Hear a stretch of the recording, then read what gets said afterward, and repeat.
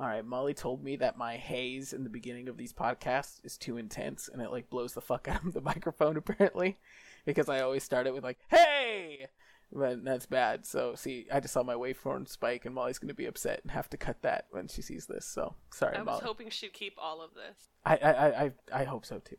So I'll start. Okay, you ready? So, hey. Welcome to Slashes and Spirits, a horror movie podcast. In this show, Kim and I show some of our favorite horror movies to AJ, who hated the genre until just recently. It's also tradition that we drink heavily throughout this process. I'm Aaron. I'm AJ.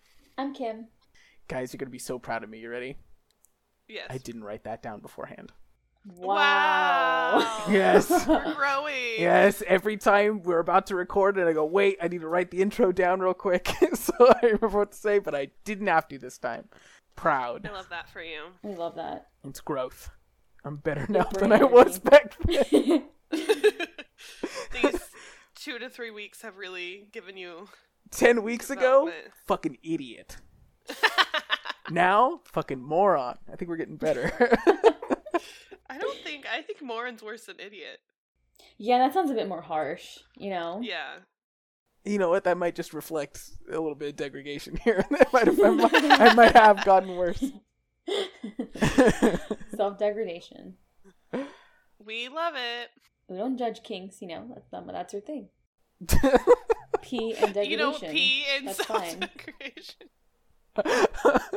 Molly was looking the other day for like highlights to pull or whatever. She was like talking about wanting to take good moments or whatever, and I was like, oh god, the pee moment's gonna be a moment we pull eventually. I know it. There's no way I'm gonna be able to escape that. It's 100% gonna pull.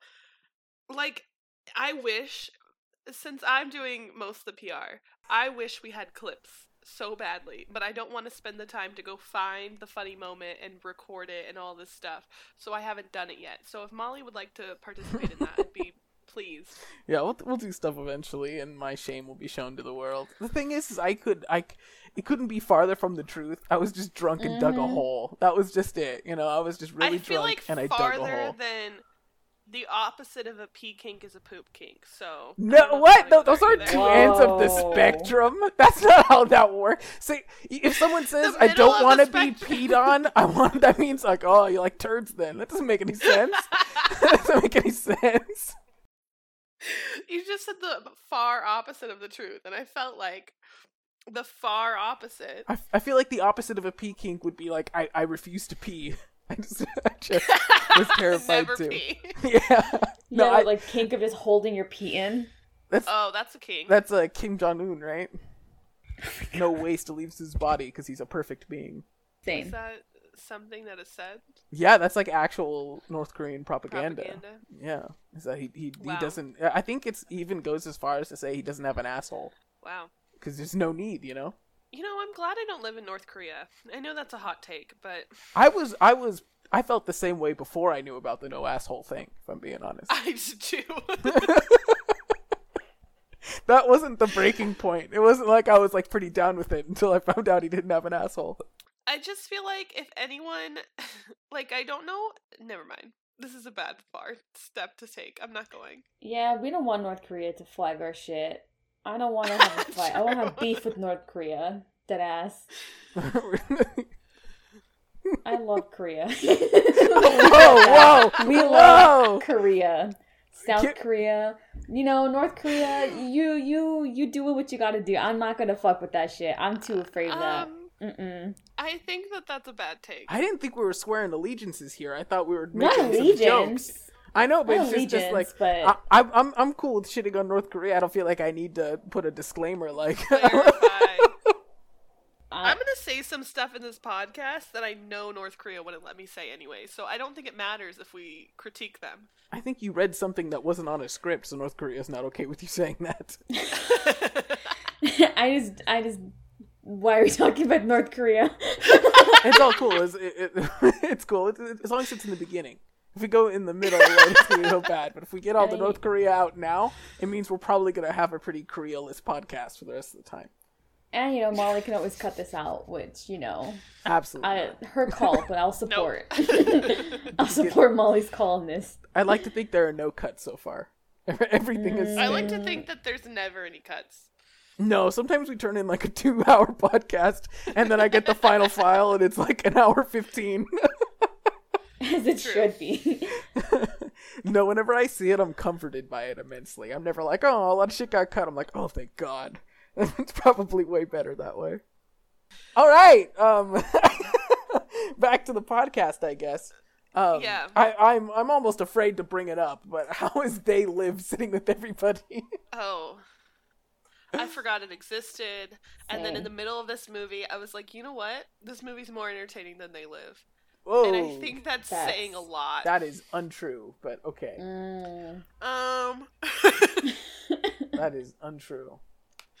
But we'll leave it at that. Let's just see that in the rearview mirror. No more slander. Yeah, it was intense last week.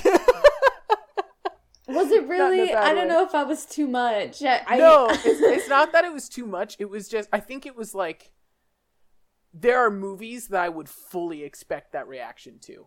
Like, it's not that, like I didn't see that one coming, I think is what did it more than anything. Like, no lines were crossed or anything. We're fine. It's just, it's not what I expected from that one, like, at all. I thought that, like, I didn't think Kim would be jumping for joy, okay? I didn't think it was gonna rock Kim's world.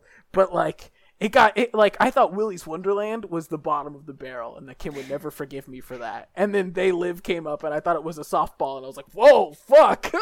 Like, that did not go well. I mean, it at least elicited a reaction for me, whereas Willy's Wonderland, I hated that. I didn't want to talk about it. I fucking hate that movie. I still think our Nicolas Cage commentary was really important and necessary. No. Yeah, it's bad that I think that's like a highlight of the podcast, right? Like, I thought that was... think it is too. It's my highlight. No, I had fun with Willy's Wonderland. Mm.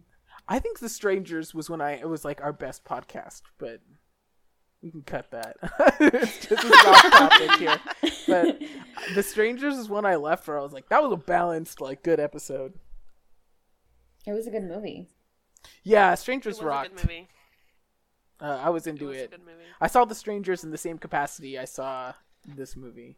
But I guess we haven't even said what that is yet. So should we go ahead and do that? It's in the title, whatever. Kim, why don't you take it away from here? That's what we watched this week. We watched Terrifier. 2016. Streamed in 2018, so there's a bit of a date discrepancy depending on what you look online, but regardless, it was between those years. Streamed on Netflix, that's where I originally saw it, but I believe it was also on other streaming sites like Amazon Prime, but I could be wrong. It's directed by Damien Leone, one of his only projects that he's really known for so far. It stars David Howard as Art the Clown, Samantha Scafati, I'm so sorry if I mispronounced her name, as Victoria, Catherine Corcoran as Dawn, and Jenna Cannell as Tara. And those are probably the only ensemble besides one or two characters Bald man. It's only like 8 people who we'll in this spend movie. a lot of time on. Oh my god, no way. We spent a lot of time on everybody in this movie. Everyone in this movie has a lot of screen time. I mean, I can find Bald Man's name if you would like me to properly. Lady. Puya Moseni is her name. And her name in the credits is Cat Lady. So we're going to refer to her as Cat Lady. Wait, there was no cats, though. It was just a baby doll. I think they just didn't want to put her as homeless woman. I think they just didn't want to give her that kind of like that be her name. That you know title. what I mean? Yeah. That's fair. Which I guess I felt can a little kind of offensive saying respect. it. She was immaculate for a homeless woman living in an alley, though. Her teeth, spectacular. Better than mine. I believe the bald man was Gianno Carafelli, and I think his name is Steven. Could be wrong. I don't know what the bald man's name was, so I was looking at the cast list, and I'm not quite sure which man this belongs to. Or it might be Michael Levy. I'm honestly not sure, bald man. I'm so sorry. Bald man, if you're out there, you did a great job.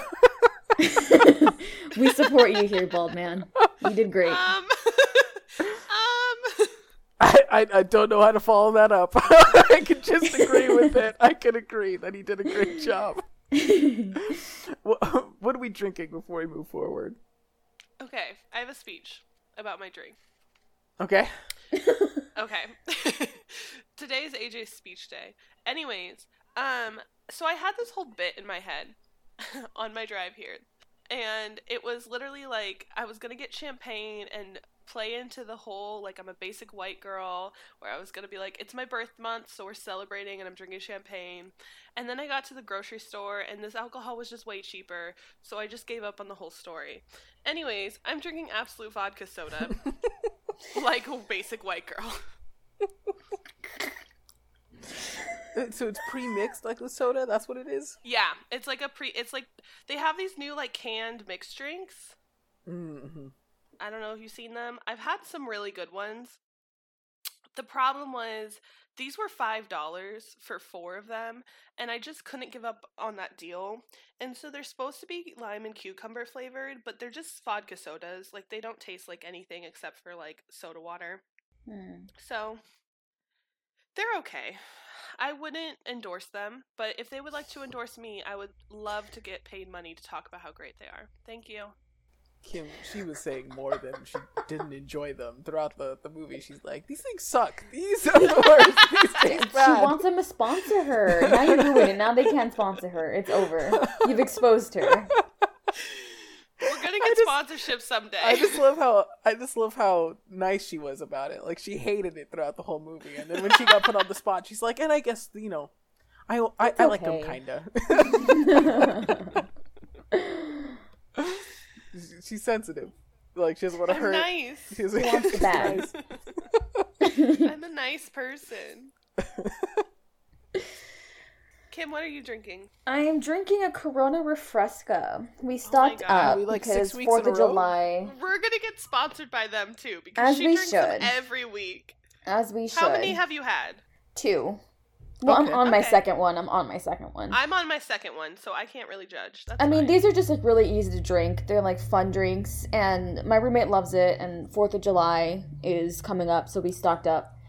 And I have to work on it's 4th of really July. easy to just drink them. It's not one of those things you have to like eat with, but you could. Like, it's just a really fun drink, and it's in a can, so I feel very, very manly drinking my little Refresca beer. Because I usually drink my wine in my fancy wine glass. And it just feels really chill drinking out of a can. Different vibes, you know? So if the Aaron. can is manly, the fact that I have a glass that I have specifically for IPAs that's a special shape to keep to drink it out of, is that not manly? Should I have drinking from the can? Did I mess up here? Drink it straight from the tap. That's what I do. Oh shit. Yeah, that's the manliest. But I don't know who's searching for manliness as like an achievement right now. I was trying to think of a joke, but I just lost it entirely. I just couldn't go anywhere with that. I don't know. Molly gets on me for that a lot. Like, we'll be like shopping for masks, and she'll be like, "Oh, like look at this mask," and I'll be like, "Yeah, it's a little effeminate, you know." And she's like, "What's wrong with that?" Then I'm like, "I don't know. It's kind of really like colorful. It's got, you know, like it's like I think one of the ones is like the Bertie Bott's beans mask at Universal." I was like, "No, I like it. It's a little feminine." And she's like, "That's so stupid." And like she asked me to explain why, and I'm like, I can't explain it. I just no. It's just not your vibe. Yeah, it's not my vibe. Yeah. But it is weird that I have no way to like defend it, you know, other than just be like, "Oh, it's like effeminate. I don't want it," you know. I always just say it's not my vibe. It's not really my style or my aesthetic. Anyway, That was an interesting turn there for a second. I loved it. Aaron, what are you drinking? I got Voodoo Ranger Juicy IPAs. Okay. Yeah. Do you have a speech about it? Because me and Kim gave speeches about ours. I usually try to buy beers I haven't had before. Like, that's my goal. But when I go to a place where I'm like, fuck, everything here either looks gross or I've had before, that's like my go-to, and I think that's high praise. That is a high That it's like, praise. in the Good situation where I'm like familiar with everything, it's my go-to. So I guess it's not my favorite beer, but it's like my favorite easily accessible beer. So job. Okay. yeah, that's my speech. What's I'll your give favorite that. beer? Oh fuck. It's discontinued. It's like seasonal, but not every season. But it's Okay. it's Stone Ghost Hammer IPA. Oh. Is it an October thing? Yes. Yeah, it is. But it's not... I don't think it's every October. If it comes back, I will flip the fuck out and buy, like, 6 12-packs. But 50. Yeah, just to have it hold me over. But I did that last year, but I didn't realize they were only good for, like, a month. So, like, a while in, I was like, oh, this tastes like shit now. I didn't realize why. But yeah, that's, I guess, the boring history of Aaron and his beard. I think today's vibe is super conversational. Yeah, this is a pretty chill opening, I guess. I guess it's because we know we don't need to unpack a doozy of a plot here. You know? Yeah.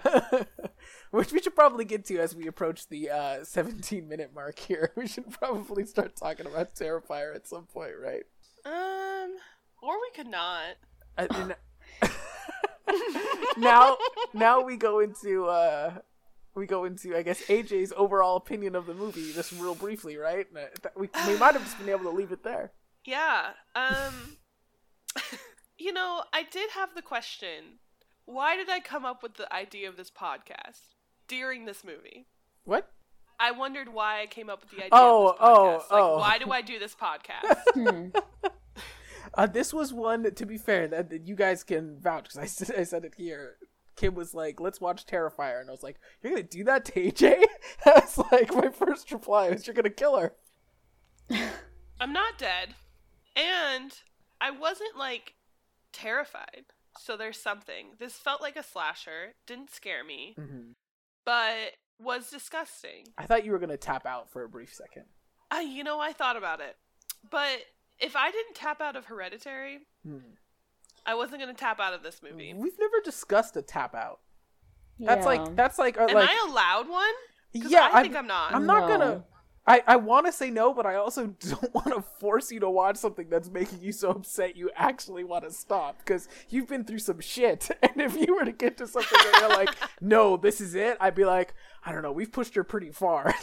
Like, I don't think so. I don't think we pushed far enough. This is almost at like my limits of not being like actually upset. Really? Yeah. I'm not a super intense gore guy. This if it weren't, like I said, if it weren't for art and like people were just dying this way by like someone in a hoodie, or even in like a Saw sense, I wouldn't enjoy it half as much. Like if someone's in a death trap in Saw and like they died in the exact same way they died in one of these movies, I would like it less in the Saw way. Huh. Interesting. Unless it was like Pig Mask or whatever, because like I can be like familiar with that. I guess I'm saying most of these no one got killed via like contraption, so it's a hard comparison to make.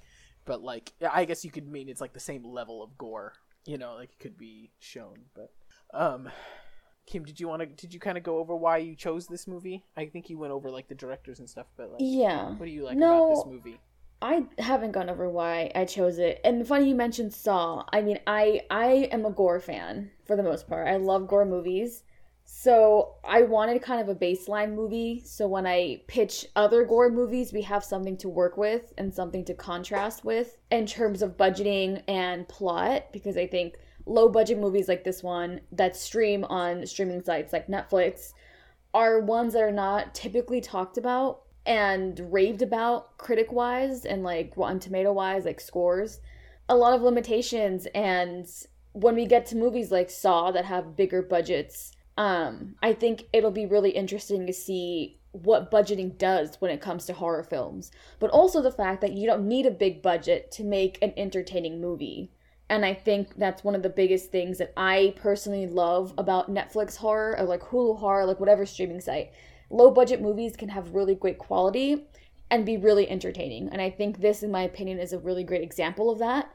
I watched this movie when it came out in 2018 on Halloween because it came out in October. Or at least it was on Netflix in October. And I watched it and I absolutely had a blast. And I showed this to my friends on Halloween because it was still available the week of Halloween. And it was such a great movie to just like chill with, watch, get grossed out, be freaked out, and then move on. Like it's one of those movies I feel like is an introduction to gore when you get to the harder stuff, if that's something that you're interested in. So I thought this was a great movie to kind of tiptoe in. This movie? I'm sorry? I just can't imagine something that's harder than this movie. Hostel. When it comes to gore. Serbian film. Cannibal Holocaust. There's so many. A lot of the stuff that's worse than this, though, is like the gore is like the feature of the movie. And I think you could argue the gore is the feature of this movie too, but it's also still like a character piece. Like Hostel is not a character piece. That's just people getting absolutely grinded up into little bits for like no, I mean there's reasoning, but no particular reason, you know. Whereas in this one at least has like a mascot. It's a slasher film with its iconic character, and that's what like kind of separates it from just like a straight up gore film. Mm-hmm. There's a lot of subgenres in gore too that I have noted because there's a lot of movies in this that vary in quality and also in context, like what it's purposely about. It's not all just torture. There's a lot of different subgenres that exist in gore horror. Would you consider The Ruins gore horror? Yes, to an extent. I would consider it in like the splatter genre more so than torture, I think. Because it kind of has the same elements as this one has, where it's just kind of disgusting, and there's like there is amputation, but things like that, where there's just like straight up body modification and things like that are just hard to really stomach. And I think that's the point of splatter films as a subgenre. So I think I technically would. It's not at the same level as torture films, which is what Hostel and Saw are. That's another subgenre of gore, where that's just people getting tortured and you're just watching it for a few minutes. And then there's like cannibal films, and then there's the extreme films. So there's many different levels of gore, and it kind of depends on what your taste is. This one I feel like is definitely a splatter film, and it's kind of like low level to medium, depending on your like what you're interested in, what you're used to watching. But there is a lot of other films that, like Hills Have Eyes, for example, would be a cannibal film, as would Green Inferno. And Human Centipede is another movie that would technically be considered an extreme film. So it kind of depends on, like, there's a wide range that falls under gore. Yeah. No, I get that. I don't often wish that we were a visual podcast, but right then, listening to Kim tell it all, and my facial, like, I wish people could have seen my face as you just described these different types of movies, because I was horrified. Yeah, I've seen movies from each of these subgenres, and some I like. Extreme films, in my opinion, are not my taste. That's where I draw the line personally. I didn't really like any of the concepts and or visuals in those scenes, so I personally don't watch extreme films. Cannibal, splatter, and torture, I do watch, and sometimes I have found films that I really like. But again, in each of these, there are hard films that I feel like might cross lines that I personally just find distasteful sometimes. But I think this movie's a really soft version. I don't think this movie was that bad. But again, I mean, I've seen a bit more of the harder stuff in comparison, so I'm probably a little bit biased in saying that, which is fair. I considered this movie extreme, but seeing it a second time and like knowing some of the big stingers definitely made it seem less extreme to me. But I'm not sure I'd say soft to medium. I'd say it's certainly like high end to medium, pushing high, you know. But that's just me. Yeah, it depends on like what you've seen and what you consider hard. Once you get to like Cannibal Holocaust and shit, that's well outside the realm of like average movie watcher. I mean, like so is Terrifier, but Terrifier is still at least like a horror movie that you can find on Netflix. Like Cannibal Holocaust is more of like a genre hobbyist film at that point. You know, like that's. I wouldn't recommend anyone sit down and watch Cannibal Holocaust and have a good time, but I could recommend some people Terrifier potentially, you know? Yeah, that's a pretty hard movie with a lot of... It was interesting. You watch it almost for its historical significance is what I feel like it... Yeah, definitely. I know it's a controversial film, so when I watched it, I was piqued. And like I said, like cannibal films like that, like if you want to basically see what Cannibal Holocaust is about without actually watching it, Green Inferno is a good version of it that's essentially very similar in context and plot. There's a few differences, obviously, in why they're so... One's more extreme than the other, obviously, but it is about cannibalism, a cannibalistic tribe. So it definitely is not for everyone. So to me, those are more extreme movies. And therefore, when I watch things like Saw and this one, I laugh, I giggle. This is kind of like a chill movie to me. Like I can eat, drink, and have fun watching movies like this. Whereas if I'm watching Cannibal Holocaust, I'm a little bit disgusted. Not that I watch that one that often, but Things like that where I'm like, that's not really something I find full enjoyment in. Whereas these, I'm like, hey, let's watch something crazy. Let's get some good vibes. Put on Terrifier, put on Saw, and I'll watch that, and I really enjoy it. So I kind of did want to put some of the Saw movies in this as well because I like Saw. I feel like I need to see Saw. I'm definitely going like to pitch Saw the first one. I like Saw 1. I will absolutely sit through Saw 1 and call it genius. I will. That was the movie that I was going to pitch in comparison to this one because I think there are a lot of really cool things about Saw that this movie doesn't do, but also there's a lot of really cool things this movie does that movies like Saw don't do. And I'll kind of touch on that a little bit when we get more into like at the end of the plot, so I won't be spoiling anything. But essentially, like, the simplicity of low-budget movies is sometimes much better than the complexity of big-budget movies in terms of entertainment, in my opinion. But that's why I chose it. I talked for way too long, but that's why I chose it. I'm a little scared of Kim sometimes, AJ. I'm also scared of Kim. But then I think about the fact that all I have to do is tell her a ghost story and she'll try to sleep in my room with me, so then it's fine. Oh, she's trying to hold your hand while you're sleeping. Oh my god. Also, Kim owns a copy of The Descent, but doesn't have anything to play it on, and that's just stuck with me for so long. That's The Strangers. I own The Strangers. That's what it was. That's what it was. Yeah, that sticks with me. That's fucking hysterical. I really like that movie. Man, I was watching a video on how shit The Strangers 2 is, and I felt terrible about it. I was like, that sucks, because it's a bad movie. Kind of slaps. I'm still stuck on the mention of Human Centipede, because I watched a video about it when I was like 12, and I think it's traumatized me, because even thinking about that movie again, I'm like, oh my god, that's so disgusting, I can't handle it. I think the first Human Centipede, as like a concept film, is absolutely disgusting, but it's at least like a movie with a plot. The second one, every copy of that should be burned. Every copy of the Human Centipede 2 should be burned. No one should ever see the Human Centipede 2.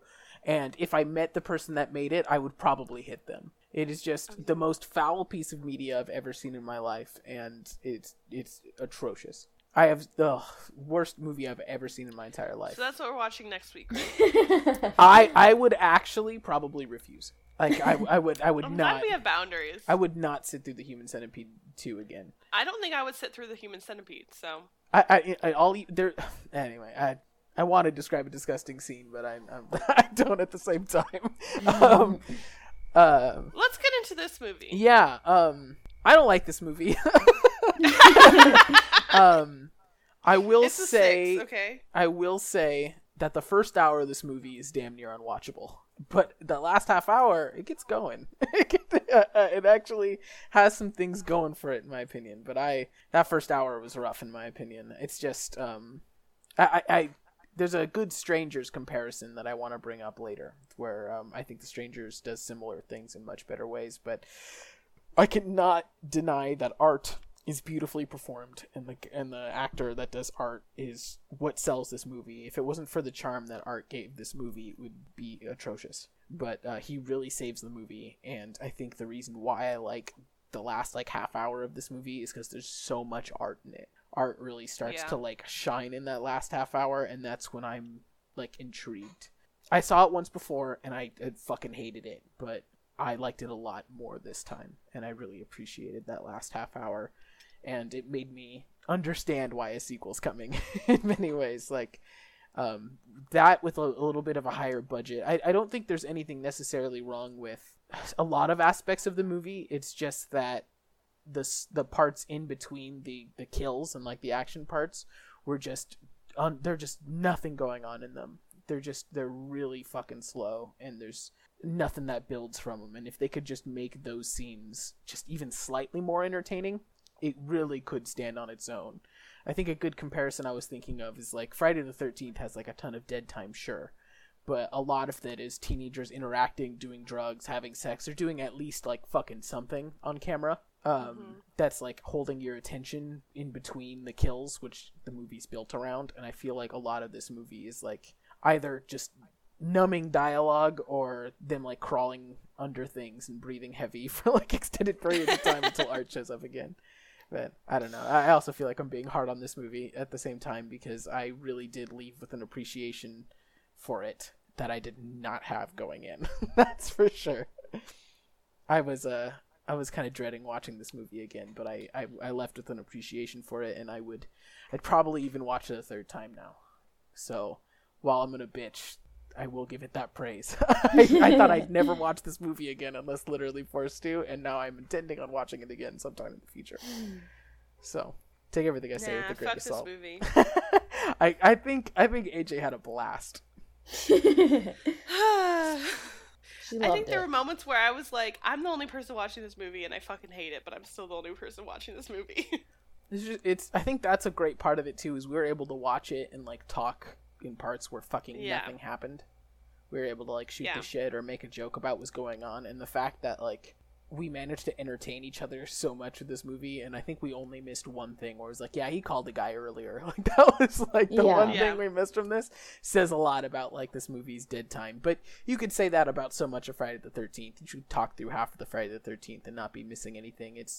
I was telling, I think Kim had left, but I was telling AJ it's weird because I love slasher films and I love cheesy 80s slashers, and this by like formula and setup and it's a slasher. It's a bunch of dumb teenagers going in and getting brutally murdered one at a time. But despite it having that same genre, it's still very opposite of my genre, you know? Like it walks and talks like a movie I like, but does not smell like it at all. Mm-hmm. Something that frustrates me is that they're not teenagers. Like, I feel like if they were teenagers, I could be a little bit more lenient of like, oh yeah, teenagers are dumb. They can make these choices. Like, it's fine. But, like, they're not. Like, they were at a bar earlier that day. Correct, yeah. So, and then there's, like, the bald guy who's, like, 40, and the other woman who's, like, 40. And so it's, like, these people aren't just, like, dumb kids at a summer camp. Mm-hmm. I don't know. It bugs me. Yeah. There's a lot I mean, it's... Good. It's more original because of it, I guess, but at the same time it's like these people are being fucking stupid and they could make better choices here, but they're not making better choices, and that's just like on them. I think it's because they don't have like fun personality traits that make you root for them, that you're just kind of like, you're just stupid. You know what I mean? It's not like, oh, they mean well. Yeah. We should maybe go into the plot of this movie a bit now, right? Yeah. We have like, I think we'll be able to more direct our conversation by going through it kind of one at a time. I really like the opening scene. Can I start? Yeah. Mm-hmm. It opens with, you know what, I feel terrible. I forgot the names already, but it starts with a V, the character, right? No, we're talking about the talk show host, the opening. Yes. Monica Brown is the host name. Yeah, like I said, with a V, we're good. Wait, is that the name of the talk show host or the That's the host. The talk show host. Oh, no, sorry, I meant the victim. We don't know her Oh, they don't say yet. the name? Oh, okay. No. Okay. She's just the survivor of a massacre that took place on Halloween. That's how we're introduced to her. I thought they said the name, so that there goes a note I had already. I was like, why fucking say the name? But yeah, I also thought they said I the name. assume they say it, but I just didn't pay attention and forgot. But I like that they didn't say it then.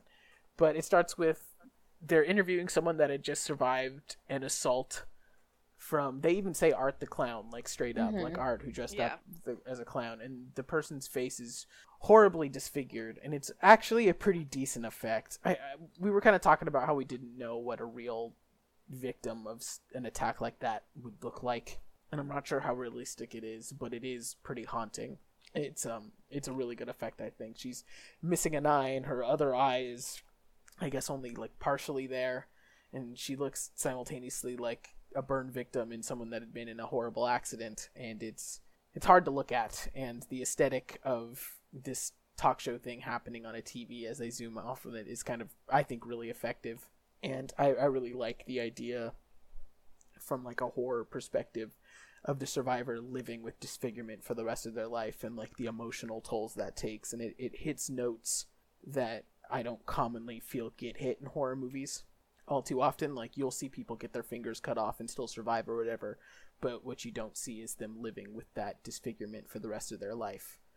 and I thought that was actually pretty effective and hit me on a, like, not saying I was like horribly sad by it or anything, but it's a note, a pain that I don't typically feel in movies, and I think it's really effective. I think the scene that continues in hindsight isn't necessarily the best, because once this movie ends and then you watch that opening scene again, the opening scene's pretty fucking stupid. But the talk show host after the interview, it's all softball questions. There's no real context, no real content in the interview. It's just like, wow, your face is messed up. Are you sad about that? And she's like, yeah, like it sucks.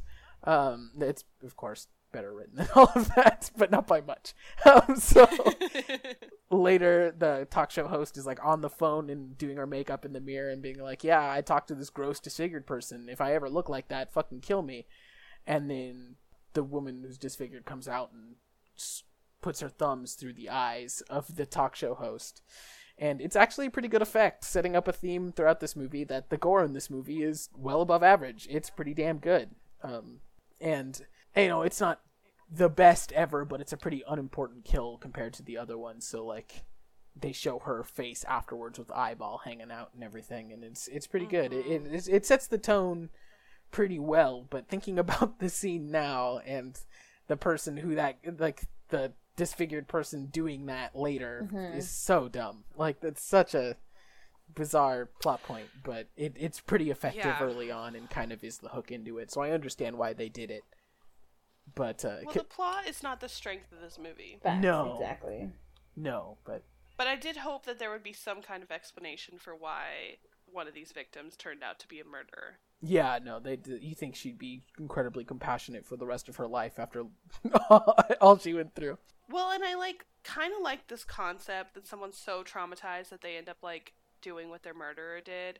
But I thought, like, at one point in this movie, I thought that somebody else was the victim, and I was like, okay, she's gonna be so traumatized and like kept in this space for like long enough that she gets like Stockholm syndrome and like helps him or something like that. Like, I thought there was gonna be some story there, and there's just not. Yeah, it's just the hook into a low budget slasher film, but I think I'm being a little hard on it. It is a fun opener, but yeah. Kim, do you have thoughts on this opening? It's pretty basic. I mean, it wasn't like one of the best openings I've ever seen. It didn't really, like, to me, it wasn't all that, you know, it wasn't the greatest hook ever. What did draw me into the movie and kept me going was the gore part, because I was like, oh, this is going to be kind of a messy movie, and I like that. So, I mean, as far as plot, I was not really interested. But when I saw, like, when she gouges her eyes out, I was like, you know what? This might be a pretty good movie in terms of gore. So I was interested. That, to me, was the appeal of the opening. Was that I knew this movie was going to have some sort of gore, because I didn't know what the plot was when I first saw this movie. But everything else before that just wasn't really...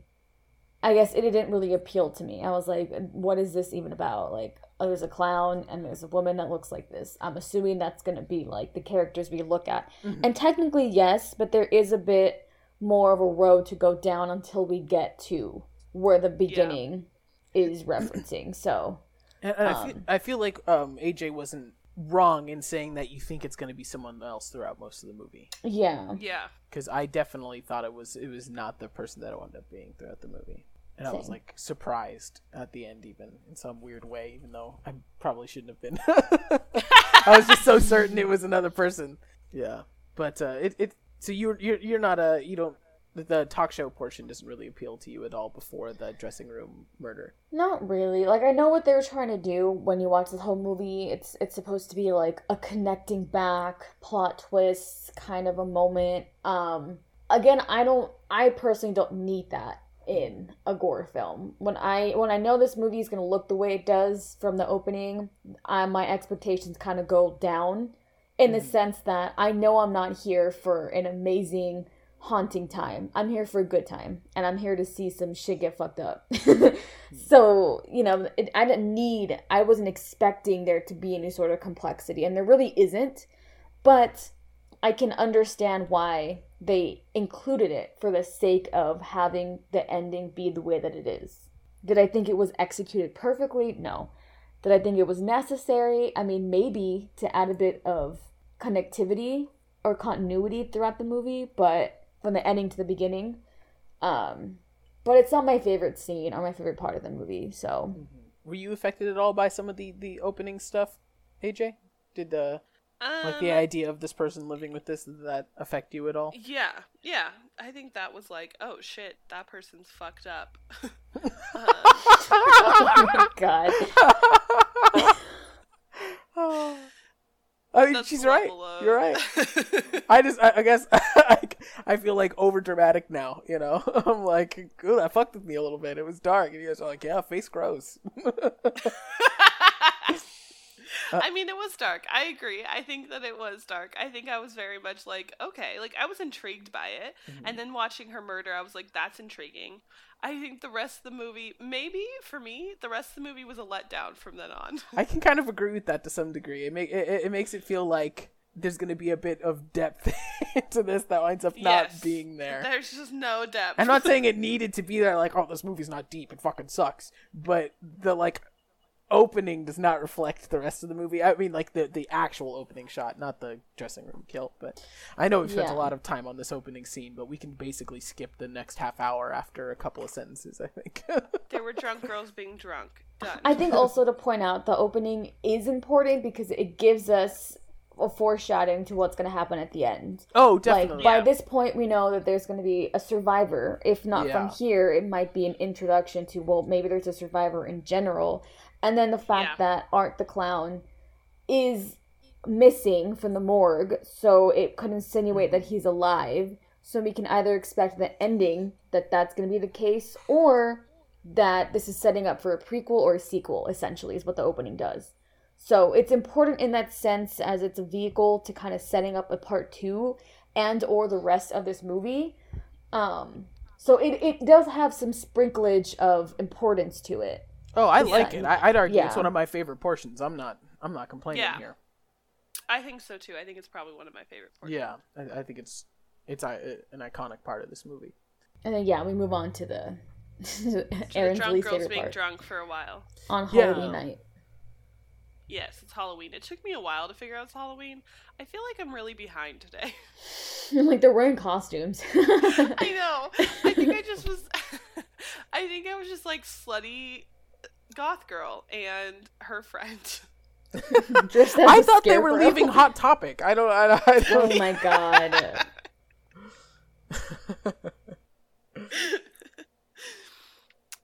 Yeah, I didn't think too much about it being Halloween until they were I think it took me until they were like in the pizza place. Do you want to? That I was like, it's Halloween. Do you want to get us through to that part? I mean, I'm gonna do it really quick.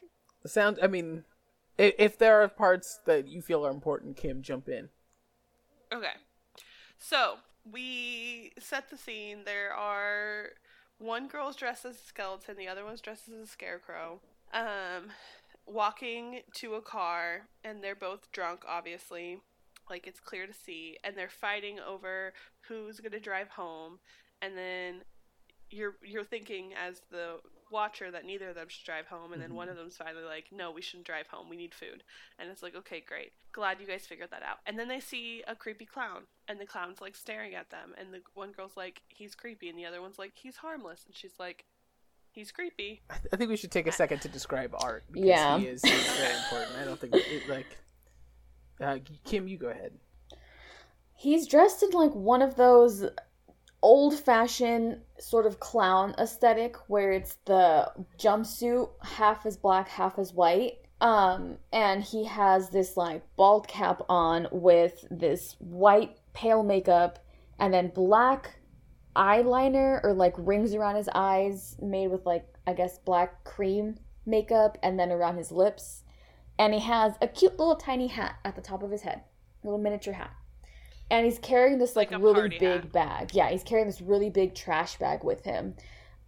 Physically, he's like a very tall looking man too. Very skinny, very tall. Definitely not something you want to see in the middle of the night on the sidewalk, a distance away staring at you. No. But that's kind of what he looks like. You can tell he's a man, and you can tell that he's very, very tall. He borders on mime, right? Yes, very mime-like as well. I would argue that there is nothing that I would like to see in the middle of the night staring at me from across the street. Well, in terms of your like coworker he doesn't... that looks like Jason Momoa. My old coworker, maybe him. If he was looking across to you, he might be like, "Oh shit!" I'd be like, "Hey, Oh, what up?" Like he's but not. if he didn't respond after I said, "Hey," I might be a little creeped out. That's fair.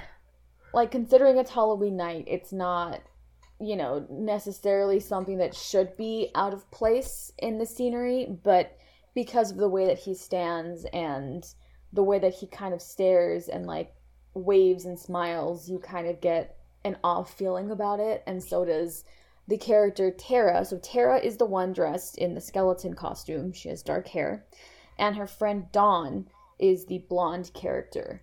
Her friend who was dressed as a scarecrow. So Tara definitely understands that there's something not right about this individual from the vibe he's giving off, and Dawn doesn't really get that same sort of feeling, mostly because she is much more drunk than her friend Tara, whatever. It's also like the one night you don't call the cops because a clown's looking at you. You know, Exactly. It's like the one night you don't do that. And I also wanted to bring up with Art that he has a very like tall smile as like an individual in general. Like the actor's smile is like, I don't know how to describe it other than tall. It almost is. It goes. It's more vertical than horizontal. It is. Like, am I making sense? Okay. He has a very big mouth, and then, so with the makeup on top makes his lips look bigger because it's almost up to his nose. So when you see all that teeth, it kind of gives the illusion of like extra shading around his mouth, so it looks extra big and extra wide. Like it looks too big for his face sometimes. It looks as if his teeth go up to his like just under his nose almost. Like it's like it looks the way they did the makeup is really good because when he smiles, it gives the illusion of it just being wrong and like almost impossible. And the rest of his features are very like thin and small. Like he has drawn on eyebrows that are very thin and arched. And he has like a very like thin pointed nose, which I'm assuming is for the most part prosthetic at the end.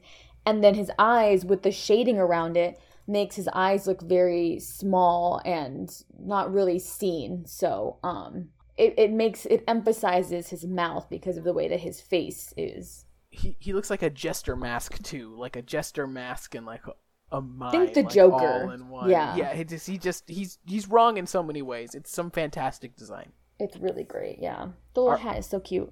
And the performance is incredible as he's creeping out the two girls sitting at the diner. And, like, he does things to be, like, stereotypically creepy, but a lot of the times it's kind of, like, cartoony almost. Like, he's smiling and holding his hands up like an actual clown almost. Like, he's really good at just being really fucking creepy. Yeah, agreed. We love it. We stan David Howard in this house. He did a really great performance in this movie. He did. I agree with that. I think he saves the movie. I think he does too. So the drunk girls go to a pizza shop and they have some pointless conversations. Mm-hmm. And then the clown shows up there and he's staring again at the one girl. The girl that looks like the Bring It On girl. Tara. AKA what Aaron wanted to call her. Not Neve Campbell. Yes. He's staring at her, and she, like, tells Dawn that she wants to take their food to go. And Dawn's like, he's harmless. And Tara's like, no, he's not. And Dawn's like, yes, he is. And then she goes over and, like, takes a selfie with him, and, like, which very non-consensually takes a selfie with him. Literally was like, you're not responding, so I'm going to force you to do this. Which, not cool. Anyways. Takes a selfie, comes back to the table, is like, you got a lot of likes. He's just like staring. And then he gets up and he buys a fake ring for Tara. From a dollar store. You put a quarter in the thing and twist and a little pod comes out. Yeah. So it's like a little ring and he like puts it on her finger and she's just like really creeped out by it all. And then he gets up and, like, goes to the bathroom, and then he gets kicked out of the pizza place. And when he does, like, the ring stuff, it's, like, it's almost like this person's just really in character for Halloween. Like, it's almost excusable. I mean, it's incredibly creepy, but it's almost like, oh, this person's just fucking with us on Halloween. Like, if someone did that to me on Halloween, I'd be like, okay, I get it. You're fucking with me on Halloween, haha. You know. I disagree. If somebody did that to me on Halloween, I'd be like, I'm getting the fuck out of here. It's But fair. I have a very low quota for things people are willing to, like, strangers are willing to do around me that I'm, like, willing to accept. That's fair too. I'd say that's good instinct. Thank you. I mean, I wouldn't have gotten murdered by the fucking clown. I would have found a way to get the fuck out of there. But apparently Uber wasn't created by this point. That's also something I'm questioning about this film. Like, It was something I thought too, but you can't think of things like that in a horror movie. It'll fuck you up too bad. yeah. Anyways, so then the girls leave. They walk back to their car. Their car has a flat tire because they were going to drive home, and they're like, fuck, okay. And then, so, Tara calls her sister and is like, can you come pick us up? At the same time, the clown is murdering the men in the pizza shop. Mm-hmm. So the first time you see it is you see like a head set on fire. Like there's fire behind its eyes and its mouth. It's a jack-o'-lantern. It's a man-o'-lantern. Yeah. Yes. And it's like the pizza guy that threw him out, and then the other guy's like, oh my god, and then you watch him get murdered. The other guy get murdered, and he gets like stabbed a lot. And He gets his hand cut off first, and it's actually a pretty He gets decent his hand effect. cut Where off. his hand goes flying off, and then he gets stabbed in the face a shitload of times. Yeah. you mentioned the kill count at some point. I feel like the kill count's pretty good for this movie. I feel like It's like 8. I feel like it's clustered though. Like I feel like there's so much dead time. Like by the time we're talking about these kills, it's like too late into the movie. I don't know. I feel like it drags for the first bit. I think it's because it's trying to rely so desperately on these girls being entertaining, and they're not. Yeah, they're very boring. So then the girls come back they're in the car, they're waiting for her sister to pick them up, and Tara's like, I really have to pee. And so then they decide to, one of them's like, Dawn's like, there's that guy smoking, why don't you go ask him if you can pee in there? And Tara's like, oh, great idea. And Dawn's like, I was joking, please don't do that. And she thinks this man's creepier, and this is Bald Man. She thinks he's creepier than the clown is, which I disagree with, but whatever. Yeah, no, that was an odd comparison. Like, this guy literally got kicked out for whatever strange thing he did in the bathroom, and there's a bald dude in a jumpsuit being like, I can get in trouble if you pee in here. All right, whatever, pee in here. And she's like, that guy was way worse than the clown.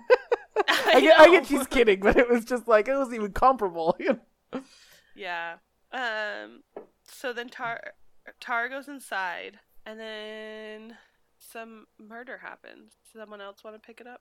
Kim, do you want to take it from here? The murder happened? What murder are you referring to? Okay, Which there one? isn't a murder yet. It's like kidnapping. I think that was her general transition to Yeah, it was my general explaining the transition. murders. And then Eventually, there's murder that happens. Okay. that's welcome to Slaps in the Spirit. Okay. So after this, I believe Tara, I'm gonna call her Tara because that's how I think that they pronounce it in the movie. I'm not sure. Encounters, I believe, the cat lady with her, or we're introduced to the cat lady. If not Tara, then we see her. She has a doll that she carries with her that she refers to as her child. And it's a baby doll. And there's not much encounter here, but she knows at this point this building is mostly empty and there seems to be no one there. And as she's kind of walking around the building, I'm assuming looking for the bathroom, she finds Art, who's chilling in there waiting for her. There's She's a trying chase. to leave. Yeah, there's a chase that ensues, where she runs into what is a mechanic's garage, like an indoor mechanic's garage, and it becomes a sort of cat and mouse situation where she's hiding, and he's trying to find her, and ends up stabbing her in the leg with, I believe it's a scalpel. Really great hit, by the way. You can tell there's some brutality in the way that he stabs her as well. It's not necessarily a soft stab. It's very much vicious, and I think that's kind of the theme that goes on in this movie. I think I said that it's not a normal stab. It was almost like carving a turkey. Like, he gets that knife in there and starts, like, sawing real fast. Yeah. And she tries to go and find or alert the guy, the bald man that's also in the building. But she ends up getting, I believe, drugged and then tied to a chair. That's how she wakes up, bound to a chair. And in front of her, she sees Dawn, her friend, and Art. Dawn is suspended upside down, sort of spread eagle from the ceiling. And he sort of teases with this hand saw that he has, like teasing he's gonna like cut her and like, cut her throat, something like that. And eventually he ends up taking off her underwear and sawing her in half down the middle, straight down. So it's horizontal. From groin to head. Or vertical, I'm sorry. Vertical, yeah. From groin to head, vertically. Okay. And it's a really, really great scene in terms of blood and even the reaction of the actress themselves. It's really great. And Tara is obviously watching this and trying to break free as he's continuously sawing her in half. Okay, Tara should have passed out, first off. Secondly, this is not... There's nothing fun about this scene, in my opinion. There's nothing okay about this scene. I think it's well executed in some degree. But... takes a saw and saws her fucking vagina. Yep. That is not what you do with a vagina. That is not what vaginas are for. Wait, 1 second. I'm taking notes. What did you say? You do not saw fucking vaginas, okay? Don't. Pussy is God. It should be loved and desired and taken care of. It should not be sawed in half. And that's my speech. Yeah, no, it's rough. It's the scene I thought of when Kim said she wanted to watch this movie. I was like, poor AJ. That was almost my breaking point. I did have a lot of shock, and it's just horrifying. She gets sawed like 99% too. Like her forehead is the only thing that didn't finally like her get scalp cut is through. kept together. Yeah, so she's because he gets distracted because Tara breaks out. Mm-hmm. But also, I kind of have qualms with that because I think she should have passed out. Because I think there's no world in which I watch my best friend, seemingly, get sawed from her vagina to her head, and I'm conscious. And I'm thinking, let's get out of here. And this is not a complaint at all, but he does it really fast. Which, believe me, 100%. I didn't want it to be slow. I appreciate the speed at which it happened because if I would hate for it to be drawn out. But he's efficient. Like he gets through the ribcage and everything real quick. But yeah, it's a rough part. I'm sure that's a lot of people's tapping out point. I really like this scene. This was probably my favorite of the movie. I thought it was really fucking gnarly. It is really fucking gnarly. I dig like, it. It's horrific. All of the gore in this movie is great. But there's like 20 minutes of gore in this hour and a half movie. No, there's like a half hour worth of gore, I think. And it's all great. But it's the in-between I have problems with. So pretty much anytime we discuss a kill, I'm on board. Like, I'm into it. I don't want to say that in reference to this last kill. Let me that kill was fun. No, I didn't want to say that either. I'm taking a hole here. Help me out. I mean, no, it was entertaining, and it was greatly executed, and man, I thought it was so fucking cool. Like watching it, and it's just crazy. Like it's one of those. It's like when you watch a Saw movie. Like it's just fucking crazy when these things happen. Because it's not real, but also it's what you came here to watch, and it's the things that make you watch nothing. It's the thing that makes you feel uncomfortable, and that's the point of gore movies versus the other genres of horror, is that it's supposed to make you feel uncomfortable and grossed out. And I think scenes like this are very, like, it doesn't gross me out per se, but it definitely is shocking. And the shock value, I think, is what I really like about gore movies. It's, like, really cool to see, too. Like, obviously it's not realistic. I mean, there were intestines that kind of fell out, organs, but it wasn't necessarily, like, as much as what it would have actually been seen if that actually did happen. And granted, you're not really here for the realism. I think if you wanted that, this movie would be a lot more extreme and or censored and or it would just be a whole other movie. I think this movie does enough with this scene to elicit a few movements of discomfort without crossing the line into being, A few. you know, insanely disgusting. And if it's too realistic, I think lines were crossed and it was pretty disgusting. I think lines were crossed. I think that was pretty insanely disgusting. I would have, yeah, both. I would say that was a disgusting scene that crossed lines, but like when you said that there were movies that were worse than this, Mm-hmm. I got really upset because I'm like, what the fuck is worse than this? No, I'm on board. There are movies that are worse.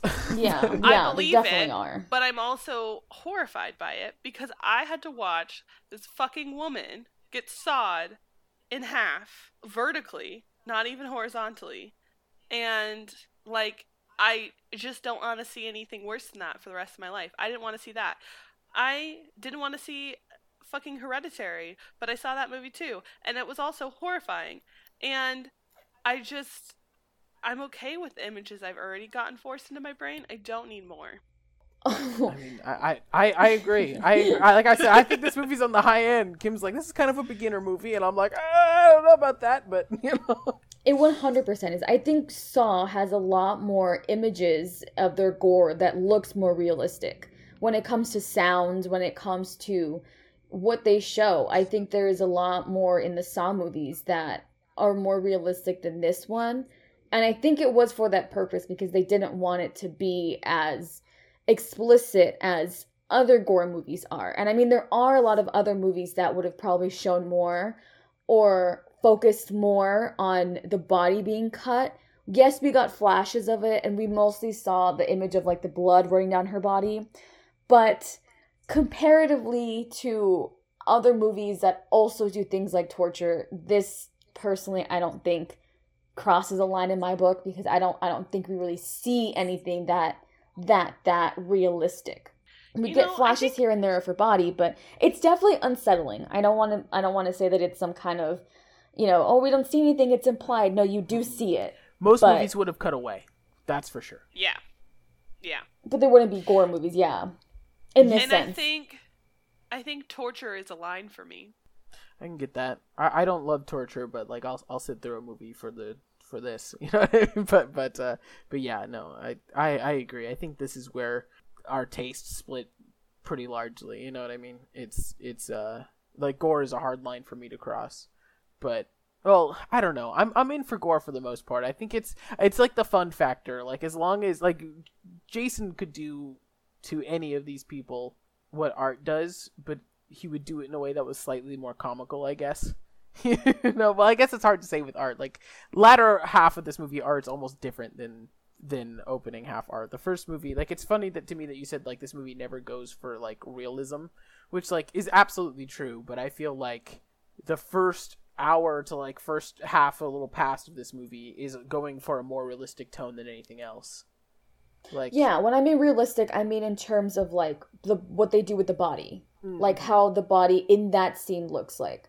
Like we're not seeing bone, we're not seeing organs, we're not seeing like innards, like we're not seeing any of that is what I meant by realistic. I mean it's more so like we know what he's doing, we see glimpses of like what is the end result, and we see the blood running. So like it's not like that's, you know, the focus is not looking at the inside of a body, is what I meant by realistic. In terms of setting a realistic tone, yeah, I do think the movie aims for it. I don't think they really reach it, but yeah, I agree with that. I think it abandons it in like the last half hour, which I think is why I like the last half hour. But it certainly goes nutty in like that last little bit, which I think is why I have such like a dividing line for when I enjoy this movie or not. But I think you're just comparing it to like the worst of the worst instead of the average, and because of that you're like relatively unaffected by it. But when it's compared to the average, this is some intense shit. I mean, the average in gore is what I'm referring to. Yes, but we're talking in the average in like the horror genre. Movie. Yeah, well, of course, like, because this isn't The Conjuring. Like, you're never gonna see this stuff in The Conjuring. You're never gonna see this in like Insidious. Like, the gore itself is so it's its own little sub niche in horror for that reason. Because yeah, if you're only watching movies that are like break-ins, or not even, I wouldn't even say break-ins because there are some invasion movies that have a bit of torture in it, but if you're looking at just like possession and hauntings and whatnot, it touches on gore, but it's not a gore movie. I think this so that's movie what also, the difference is. this movie also shares DNA with the slasher though as well. So it definitely does, Yeah. 100%. So it should be compared to slashers as well. So I see this as not just a gore movie, but also a slasher. And as far as slashers go, I don't think it gets much more intense than this. Yeah. I mean, I get there are some scenes that I'm like, that's pretty fucking out there. But yeah, you don't see anything like to this extent.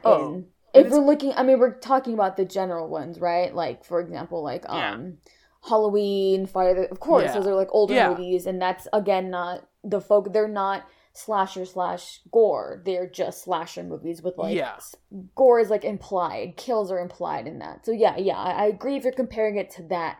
Of course, this has elements that you would never see in Halloween or Friday the 13th as much, because there are still some scenes where I'm like, that's a bit gory, and that's why I personally like slashers, because there is gore in it. Even in Nightmare on Elm Street, there's like body modification and stuff like that I find really like cool, and that's the appeal for me for slashers, is seeing that kind of stuff. So that's why I like them so much too. So yeah, I kind of agree. It's in the slasher category. Definitely, this has more explicitness to it.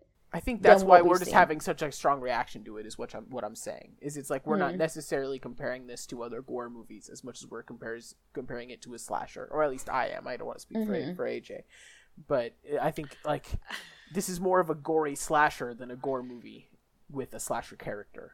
Does that make sense? Yeah, it does.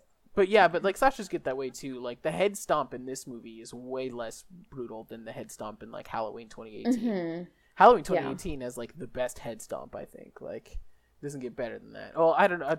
Midsummer's isn't a head stomp, but that's a great head stomp. Yeah. Agreed. Oh, wonderful. Oh, Midsummer. Fuck. Wonderful movie. Anyway, we should move on. Anyway, no, this is all good though. I'm glad that like I think that's just like the dividing line for us, is it's not like we're not comparing this to other gore movies. You know what I mean? Like, I think that's where the confusion in tones is coming from, you know? Yeah. Do you want me to continue? Yeah. So the cat lady has seen what happens to Dawn, and that Art and Tara are fighting. She breaks through and she hits him, and they're kind of struggling. I'm gonna come back to that in a second. And the cat lady goes to find Mike and to beg him to call the police, but Mike basically dismisses her as insane. And Tara and Art are fighting, and I believe this is the part where he shoots her. Am I correct in building that portion of the movie, or is that later?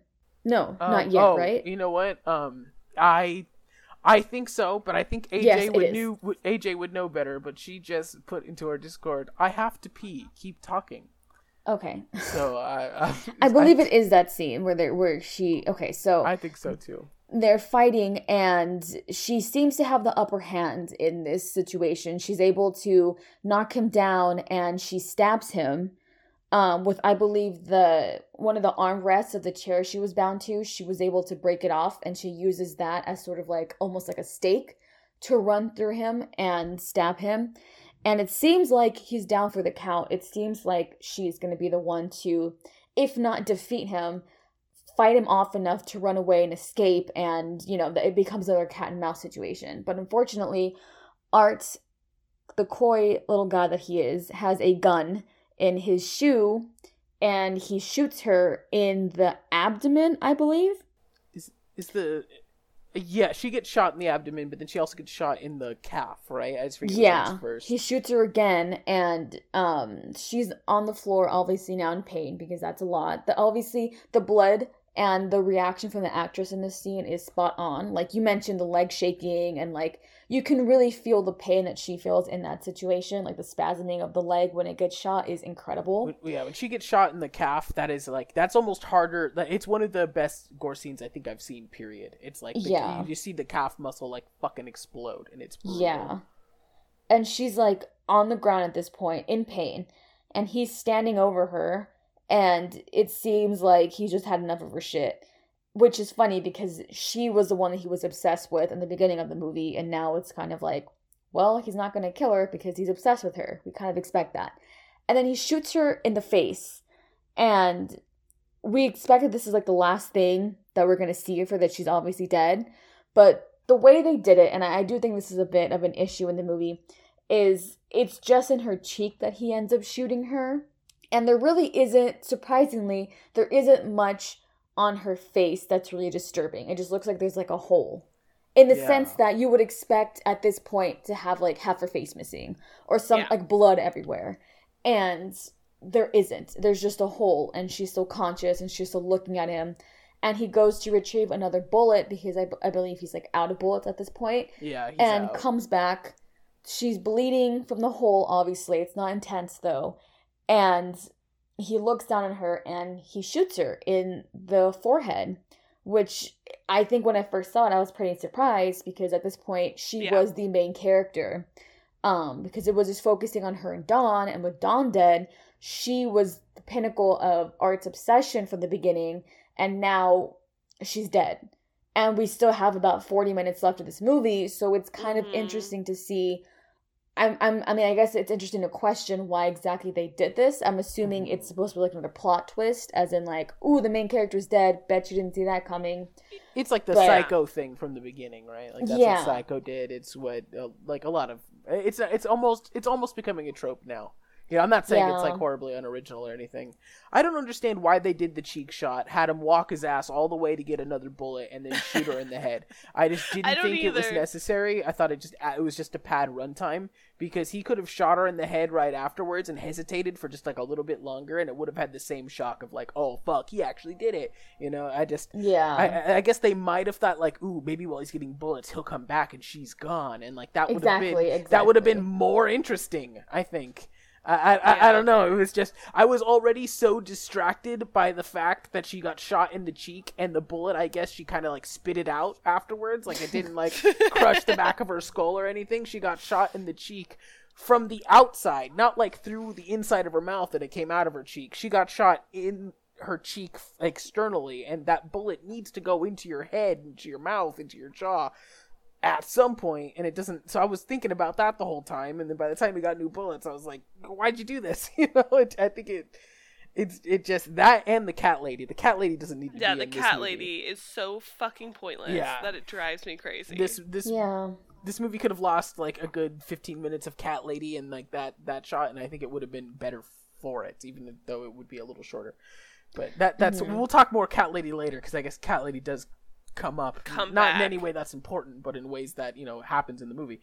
But yeah, I don't understand the shooting her in the cheek thing if he's just gonna come shoot her in the head anyway. Like it's and if he really wanted her dead right then, he could have stepped on her head. Like he's not afraid to do that otherwise. He was really obsessed with shooting her in the head, I guess, that he was willing to let her potentially get away. I guess no, she didn't have a calf muscle, so she could have crawled a little bit, but I don't know. I think there's a bit of disappointment in his face. Like, his characterization up to this point has been really cool. It's been very, over characterization. Like, the way that he does, like, his face. Like, it's very cartoonish. Very, flamboyant is a good word for it, I feel. That's a really great way to say it. Like, it's really exaggerated and really... And it's all been kind of towards her. In the earlier scene when they're in a pizzeria, he does very, like, different sort of, like, body movements and facial expressions to kind of get a response from her, and she kind of remains indifferent and impassive and creeped out when she sees him or she's looking at him. And this whole time, even when he was gonna saw Dawn, it was very like showy. Like he was doing all these like hand movements and like laughing faces, and it was very, very cartoony. And in this scene, when he's about to kill her, there really isn't any of that. So there's almost like a sense of like disappointment radiating from him, in the sense that this isn't really like fun, that she just didn't make this fun and he's not having a good time. Like he was over. I think he expected more from her, from, you know, killing her and like playing with her for a bit longer, and I guess he's a bit disappointed that it had to end here so quickly. I didn't get that from that necessarily, but I like the concept of that. Like I didn't see that, but as a concept, I really like that. So I think that makes the movie a little better for me, because I do like the idea that he's like, fuck, like I was hoping to get 3 hours out of you. Yeah, because this whole thing was about her, like in a sense, not necessarily like his whole spiel, but this whole night, finding her, following her, doing all these things, giving her the ring, like it's all been kind of aimed towards her, and the thought of this ending so soon after, because she just was winning, beating him up essentially kind of is disappointing. And guns don't really seem to be his vibe. You know, from here before, like, he's more of a stabber. He's more of, like, getting his hands bloody. So it seems like the gun might have been a last-ditch effort in, well, I have no other way to win this situation. I guess I'll use my gun. And there is a bit lack of playfulness from him in this scene. So that, to me, is what conveys his, you know, disappointment at having to have such a boring and basic kill, which is kind of what I thought. I was like, this is kind of boring. Like, you're just going to shoot her. I do love the last ditch effort gun. I do think that's like, there's no reason Ghostface shouldn't have done that, right? Like, like Ghostface should have always been like, I fucked this one up. I fell down the stairs like a cartoon 3 times, so I guess I'm gonna shoot you. Exactly. I would actually, oh fuck! Did I just ruin Scream 5? But should I keep going with the rest to like finish it off for the most part? Yeah, well, like at this point we're only about halfway through, but I feel it goes by pretty. It goes by pretty quick. Yeah. Yeah. So Mike, the cat lady is trying to tell Mike and explain the situation and ask him to call the police. Mike, which is the bald guy, that's his name. I just found that out when I googled man in Terrifier cast. And he dismisses her and basically thinks that she's crazy and doesn't know what she's talking about, which, you know, I guess when someone comes up to you and tells you that someone is dismembering someone downstairs in the basement, it is kind of a long shot. Especially if that person when carries like, a baby doll around and says it's our actual child. Yeah, but he doesn't know that. That's but fair. I mean, just from, like, you know, a random woman that usually is a squatter in that place, that he doesn't really work there technically. It's a temporary employment. I think he's like an exterminator or something. Yeah, he is. So he's trying to get rid of the rats. And it's Halloween night. Like, you know, it could also be like, this person's drunk. How does she? You know, there's a lot. Like, he's a bit dismissive, and I can kind of, for the most part, understand that. She also doesn't look gross, but it's implied heavily that she's gross. I just wanted to throw that in there. Like, she's relatively clean and like in a costume, but it's implied that this woman's gross and crazy and stinky and shit, but it just doesn't, she doesn't radiate that really. Yeah. And at this point, you know, he's kind of dismissing her, whatever, and Art shows up. He sees Art for the first time, and I'm spinning through this, but he basically hits him in the head with the hammer and breaks his phone, smashes it with that hammer, so there's no way that he could, like, call back. And kind of just, like, leaves him here. I think he assumes that hitting him in the head was enough, but that man is bald, and he has a very strong head. Okay. So we know that at that point, that probably wasn't enough. But I don't think what does him having to be bald have to do with having a strong head? He's all head, you know what I mean? So the cat lady, we kind of go back to her, and she's kind of trying to like find her baby because she left her baby doll, and she's looking for a child, and she finds so pointless. She finds Art cradling the doll in the middle of, like, I guess it's like this hallway, pretty creepy hallway, down in the basement, and she's basically asking for the doll back, and he kind of is like pretending like he's cradling it, and in a way to kind of get him to give the baby doll back, she tries to like mother him, and hoping that kind of, like, I guess compassion will save the baby and make him give it back to her. And he allows himself to be held, and he's like sucking his thumb. He kind of regresses in this scene. It's pretty weird. It's pretty fucking weird. It's really weird and pointless. It could it's kind of just having an extra person for the sake of having an extra kill. It's not just extra; it's unnecessary. They gave that she has almost as much plot as like any other character, if not more. Like, she's more interesting because you're like, what the fuck's up with this woman who thinks this baby doll's her baby? You're like, she's got to be important, and then she's not. I don't think she's interesting at all. I think the other girls, at least, they're the main characters. This is just like, what? I thought she was the main character. Yeah, well, like, by her being able to soothe him, you think, like, oh, she's gonna come back later and be able to talk him out of stopping the murders in, like, the final act and save the person. That there's some sort of, like, that she knows him, that he saves her for some reason, like something. He won't be able to kill her, or maybe like Yes. he doesn't finish the job but still mangles her, and she's the person at the end. I thought she was the person in the beginning of the talk show, like the whole goddamn Interesting. thing. I thought, but so I kept waiting for like that to happen to some degree, and I thought that this connection they formed, they dedicated the scene to showing that she was able to get some kind of compassion out of him, and then he just cuts her tits off the next scene, and it makes no sense. Yeah. Yes. It would have been better without it, because like I get like this sounds weird when he is wearing the later, like shortly after this scene, he cuts off her tits and wears them, and I like that scene when he's wearing her tits and going around. That's so weird to say. It shows like a lot of creepy characterization on his part, and I think it's a very strong portion of the movie. It's pretty like, it's a memorable scene that like is more than just crazy gore. It's also disturbing, and it relies on performance rather than effect, and I think it's a good scene. But those could have been anyone's tits. It didn't have to be the cat lady's. Okay, yeah, it could have been Tara's. speech. It could have been Dawn's. You know what I mean? Like, I definitely understand. That scene could have been. That good scene that's a result of that shitty scene still could exist without it. You know? I agree. But also, boobs are precious. Boobs Oh are my not made God. to be cut off. Yeah, someone didn't like women when they wrote this movie, yeah?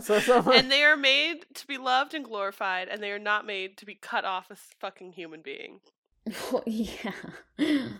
Thank you. That's my second speech of the night. Actually, it's my third, because I gave a speech in the beginning of this. Anyway, sorry, I'm passionate about being anti-cat lady, but I'm done now. I also I am pretty understand. passionate about anti-cat lady. She shouldn't be in the movie. The movie would be She shorter, and shouldn't there'd be in the movie. There'd be less time between kills, and it would be better for it. There was no point in her coddling him and him sucking his thumb. Like, No. what? What? Yeah, it's just odd. And the thing is this movie is just barely feature length. Like, it hits an hour and 24 minutes. It's just scraping the line of not being a short film. And I think that scenes like the cat lady scenes like exist for that reason. Like, I mean, I see that they maybe were trying to get us to be like, oh, she's the person in the beginning. Like, maybe that was the whole point of having another brunette in this movie, was that you're like, oh, another person who could be the beginning of this movie. But that's the only possible thing I could see for her point. Probably. I mean, maybe. That definitely could be what they're trying to go for. Including another female character for that reason. Yeah. This podcast is longer than this movie. it is as of right now. Hey, the first 20 minutes is talking about literally anything else, so. Okay, and then Vicky arrives, finally, to pick up Tara and Dawn.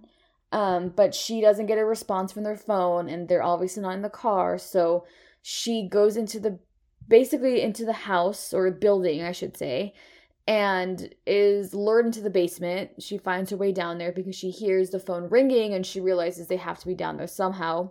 She finds Dawn's body, and therefore she knows something sus has happened.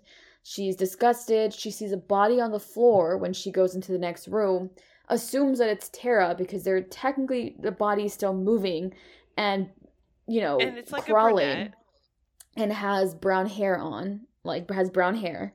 And she goes to try and get her, grab her, and then she sees the cat lady's body a little distance away, and that's when we see that she has had her breast cut off.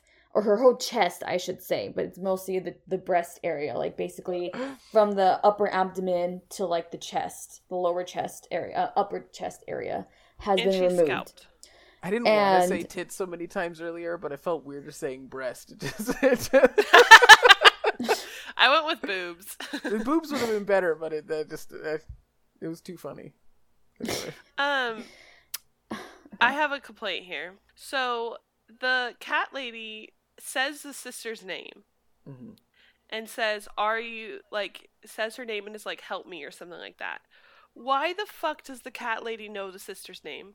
It could have been from the phone. I don't know. I had the same thought, but I assumed it was reason. answered earlier, but it might not. It was not answered earlier. There is no reason. I feel like the cat lady grabbing her attention and scaring her before Art looked up ruined the Art scare. Like, I feel like it would have been better if it looked up and it was Art and just committed to that scare rather than having another scare and then the Art one. Do you know what I mean? Yeah, I Yeah, get what see you mean. that. I think it is much scarier to see, like, somebody with weird, like, a clown with that hair and then boobs that have been, like, disconnected. Yeah. Than necessarily to see a chest. My boobs have been disconnected. One of my fears. Please reconnect my boobs. Somebody should write down all of my fears. I have a lot of them, but this podcast keeps adding to them, and I think now one of my new fears is having my boobs cut off. Disconnected. You mean? Okay, Kim, you can continue now. Okay. Or we want one already of us said to it, really but let us know. we already said it, but the body that she thinks is her sister is actually Art in a wig, and he's not wearing his costume anymore. And that's supposed to be like the shock surprise. And she freaks out, runs. He grabs onto her jacket, but her jacket she takes it off pretty quickly, escapes. She's hiding. It becomes a cat and mouse kind of game again where she's like hiding. And we see him walk up the stairs from the basement. And that's when he's wearing the cat lady's chest, her breast, like her chest area. Because it's not just the boobs. It's like almost like a whole like, wears it like a suit almost. Kind of, if you have seen Silence of the Lambs, it's kind of like the Buffalo Bill situation. Like he's naked, but they're like a pair of like breasts hanging from like his chest that aren't his. It's pretty cool. We don't get that close of like a close up to how the chest kind of looks, but from a distance, it looks pretty well done as far as prosthetics go. And he's wearing the wig and he's kind of walking around all grotesque looking, wearing the tits, if you prefer I use that word. Thank you. No, I just want you to say it so I look less bad for saying it. I just want to normalize it a little bit in this podcast. And then we see Mike's coworker, aka the bald man that was working here earlier, shows up because he was kind of called earlier to come help his friend lock up. And he's like trying to get in, and he was gonna leave, finds a key under the mat, decides to go inside because his friend isn't answering his phone. And before he really can do anything or assess the situation, Art finds him and decapitates him in a pretty cool fucking scene where he like cuts through his neck and just goes all the way through and like rips his head off and tosses it. Again, not realistic, but it's a pretty cool scene to see. It's pretty interesting and cool to watch. Really gnarly. Really good. Really good. Like, really liked that. Yeah, it's pretty cool. Vicky escapes Art when he's trying to find her, and she finds her sister's corpse. Art then finds her and attacks her with something. I don't really know what it is. I don't know if it's like a whip or if it's something of that sort where he like hits her with it. I think it has like sharp things at the end, so it kind of like drags against her skin. I know it's like a medieval kind of it's like a whip flail thing. Yeah, like a flail almost with like it's like sharp nunchucks almost. Like in a weird way. Real quick before we move on, when he finds the sister's body, she's like her face is all messed up from getting shot and whatnot. Was it just me, or is it kind of similar to the face in the beginning of the movie? Like I feel it was. Right. Kind of, like yeah. I think it's almost intentional to make you think she just might be alive because her face is disfigured in a very similar way to the talk show person. So I thought for a second, I didn't ever fully commit to it, but I was like, oh shit, is it? And like that, if that's intentional, I think it's awesome. I think it's a good call by the movie to kind of like set that doubt, you know, because it'd be so easy just to have the corpse clearly dead, but instead they made you think for a second and distracted you a little bit. Agreed. And then during this attack, Art's attacking Vicky. Mike arrives. We knew he wasn't dead, but we kind of had a suspicion maybe he was, maybe he wasn't. Arrives and then is able to like knock Art unconscious. And him and Vicky leave to call 911, do all that jazz, and escape. But before they can, Art pops back up, kills Mike, and Vicky runs away to the garage. And she's kind of looking around and, you know, trying to find an escape route, trying to get away, etc. And then Art goes through the garage door with the pickup that Mike's friend had, the one that he decapitated. Uses his truck and rams through the garage door and basically hits her. Not runs her over, but just hits her and knocks her unconscious for a bit. She's helpless on the floor. Art gets off, and police arrive, and they kind of see him looming over her body. Yes. Yeah. Yes. Maybe it is right here. Okay. I'm going to let you keep talking, and if you don't say it, I'll correct you. Oh, shit. Okay. Sorry, I didn't mean to sound so No, it's fine. It was just the word correct. It was just funny. I know, I didn't like that I said that. No, I love how AJ never releases anything controversial, and then she says one thing that's not even controversial, but kind of funny in phrasing, and she's like, I'm so sorry. I'm a nice person. And then Art, it's implied, and we kind of see a little bit of it, sort of eats her face. And we can see that from the fact that when the police go and are behind him and ask him to put his hands up, we kind of get a front view from the looming figure of what he looks like. And there's like a bunch of blood all over his face that wasn't there before, around his mouth. And it's really daunting and really cool because you wonder what did he do to get that blood all over him. But also he doesn't really have any weapons in his hand that we can see.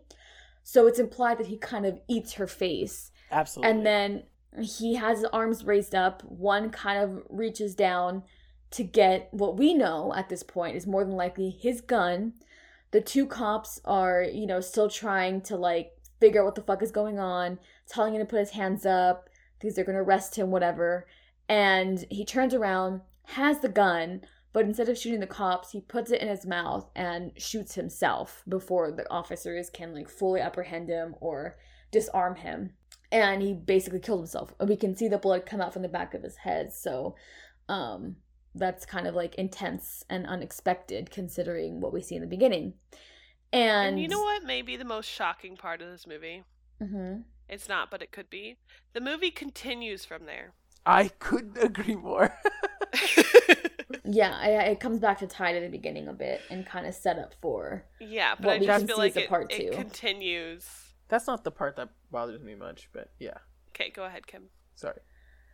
And then the cops kind of see, what the body of Vicky and realize that she's still breathing. And they kind of make these faces implying that there's something not right about whatever it is that Art did to her. And so she's breathing, and then it shifts to a later scene where Art's body is in a morgue.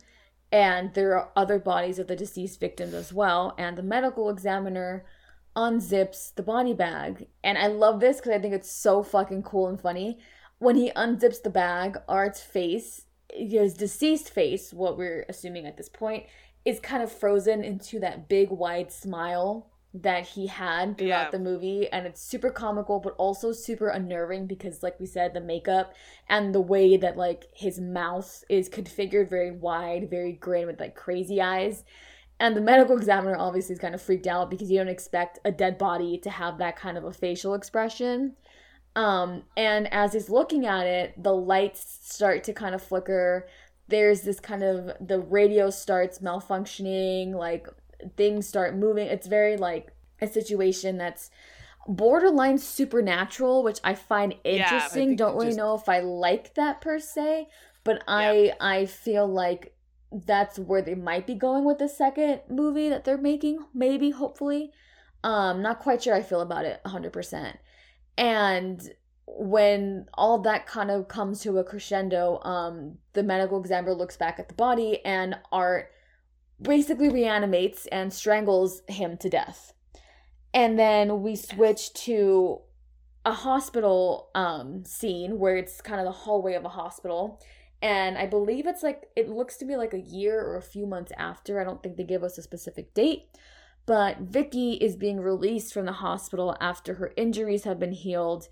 And when they turn her around, we see that she is the woman in the beginning that's disfigured and doing the interview. And therefore we know that she is the one who later on kills the TV show host. And I mean, it's supposed to be a great reveal from the way they do the ending, which I mean, I guess it is in the sense that I didn't expect it to be her.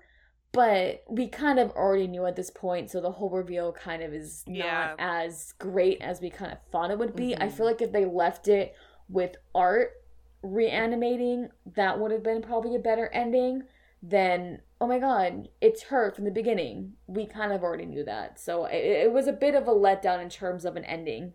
I mean, but, I think even if they hadn't, like, said that she was alive, it probably would have been a slightly better reveal. But they literally are like, she's still alive. So you're like, okay, it's her. Like, she's still alive. Yeah, I think it's also kind of crazy when we talked about the beginning and how she looked, like, the fact that he, like, ate her, and that's why she looked so fucked up. Yeah. He basically, like, ate off her skin, her eye, and her nose, and that's, like, why she looks that fucked up. Like, it wasn't from a burn or it wasn't from lacerations. It was from, like, him eating her face. And I think that kind of adds... I feel like if they would have kept her face in the beginning obscured and instead saved it for the ending when we knew that he had eaten her face, it would have been a lot more of like a, oh, holy shit, that's kind of gross. So, I mean, that's one of the drawbacks I think this movie kind of fails in terms of like their plot twist at the end. But yeah, that's how it ends. And that's the whole movie. And we know there's going to be a part 2. Obviously, from how Art is alive. I feel like the morgue scene was added because they knew there was going to be a part 2 or they were going to try, you know? Yeah. Which makes sense. I mean, yeah. I have no problem with supernatural clowns. I want to make that apparent right away. Shout out to Killer Clowns from Outer Space. Yeah, shout out to any supernatural clown. I'm a fan. But I feel like if they were going to pull that route, they should have shown us something else earlier. Yeah. It's a little weird for it to be the second movie that shows the supernatural part. Or, like, the second one might just continue. I really think it was more of a budget film they never expected to get a sequel to, and they're going to do whatever the hell they can now. Like, I don't think they had franchise planned with the $12 they made this movie with, you know? Yeah. But, you know, I think... there's a lot of horror movies that the first movie does not... Like, Friday the 13th is the best example. Friday the 13th does not have any opening for a sequel whatsoever, but they fucking did it anyway. And I'm happy they did, so I'm more than open to it, you know? Agreed. That's fair. Do we have any final thoughts? Actually, wait. Kim. Yes. Do you find the clown hot? Yeah, I was going to ask that too.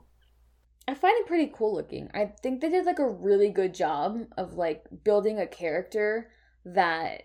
is as off-putting, but not egregious. And I think that is how... I'm not going to put him at the same level as, like, obviously other horror legends are, but it's what makes him really memorable. Like, he's a standout as far as, like, low-budget films. And I guess, in a sense, like, besides maybe big-budget movies like The Conjuring, like, horror characters that in the modern time of horror I remember, and I think people really remember. And when this movie became a really big hit in 2018 in October, it was because of him. Like you said, you've seen someone that has like pins of his face, like they've made like merch and pictures of using his face, and I think they did a really good job again of simplicity when it comes to creating a character that is realistically haunting. You don't have to do extra stuff to like make someone look grotesque. There are ways to do it in a way that seems really natural, but also still scary. So I think he looks really, really cool. Like, I definitely think they did a really great job with creating a character. I think that's the one biggest takeaway from this movie, is that they were able to create a character that's so memorable and really cool. For such a low-budget movie, he carries on. Yeah. However, you never said no. I just want to make that clear right now. AJ asked directly if you were attracted to the clown. And you never said no. He's just cool looking. I'm just making sure. It's just no was ever said until then. No, he's just like really cool looking. Like, I really fuck with like how they made him look. Like, I would buy merch with his face on it. I think it's really fucking cool. Like, he's not attractive because that's not his characterization. Like, there's nothing about him that's attractive. I'm not scared of clowns. I think clowns are pretty cool, like scary clowns. Like, he's not Pennywise, obviously. We're not going to talk about Pennywise. Do I think he's attractive? That's another question for a later time. Oh, but that's we're watching it just to figure that out. When we're looking at like clown comparisons to the modern age, I think when you compare him to other famous clowns like Pennywise, he almost reminds you a bit of like a mix of the original Pennywise and the new one. The original was very basic and simplistic in his clown outfit, and I think or art's mime aesthetic is very simplistic. But when we get to the makeup and the vibe, I think it's very much how, like, the new Pennywise is very, like, dirty and grungy. Not grungy, but, like, dirty. And, like, we know that he's an evil character. Like, he looks very demonic. Like, there's a vibe to him that's very unsettling. And I think he's kind of a mix of those two kind of characteristics. So I just think he's a really cool character. Absolutely. I think art benefits by the opening scenes also being him putting on the makeup and stuff, so you know that he's like a person and his costume isn't professionally made or anything, or like, I'm sure it is, but it's aesthetically, it looks like a Halloween costume. Like, it looks like it's all stuff you could have found, and like, that's super helpful. We never touched on something that I love about art, and I think is a massive reason for me liking art, and that's that he never speaks or makes any sounds. There's a part where he gets stabbed with, like, it looks like a railroad spike or some shit. Am I crazy in saying that? Like, no, it is. It is like a spike, yeah. And she stabs him through the foot, like, blood spurts, like his foot has a hole in it now, and he just opens his mouth in a scream that makes no sound. And it's just like such a commitment to the mime bit that it really sells the character to me, and I love the fact that Art never makes any sound, even when injured. It's like, because Ghostface never talks, like, while wearing the mask. Like, Ghostface will call you, but, like, you won't see Ghostface talking under the mask, but he'll grunt, exactly. But when you hit him, he'll, Yeah. Art doesn't do any of that. Yeah, it is very, very cool. And again, he communicates through his mannerisms, like his facial expressions, so I think is really, really cool. Like, in terms of, like, you know, wearing a mask, like Michael Myers and Jason, you know, they're impassive because you can't see what their actual face is looking at. And that's what's haunting about them. But in this case, you see the face, and the face is how he speaks. And I think that is also on a different end of also being very, like, unsettling and haunting. I think it was really fucking cool. Again, kudos to David Howard because he did a really fucking good job in this role. Like, he did an incredible job at acting. I hope he makes a mint in the second one. I hope he's I hope he's a quarter of the budget for the second movie. Like, I hope he makes big money. He did really great. Yeah. Should we wrap it up and go to final thoughts? Yeah. Who wants to go first? You can go, AJ. I hate this movie. But I kind of like Art the Clown. I think he's interesting. I liked when he was on the tricycle. Yes. I thought that was cool. But that's about it. I really hated the part where the vagina got sawed in half. That was really disturbing. I love that sentence. And I disliked most of it. I'm a very character-driven person, and all these characters suck. So that's my final thoughts. I agree with AJ wholeheartedly. I think this movie's shit, but art is fantastic. I think that's like the great way for me to summarize it. I think the gore is really good, and the gore has really standout moments. But I would love to watch like a 40-minute cut of this movie. I think it would be really, really entertaining, if not a little intense. I certainly think it's past surface level as far as taste. Like, we're going into like gore films now. Like, we're going into a bit more like genre stuff that's less accessible.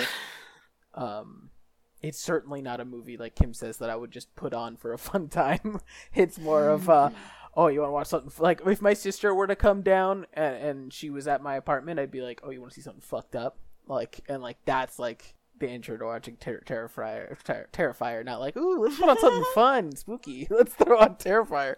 But yeah, I think I dislike the movie, but like Art the Clown, and he stands on his own, and this movie has its redeeming portions for sure.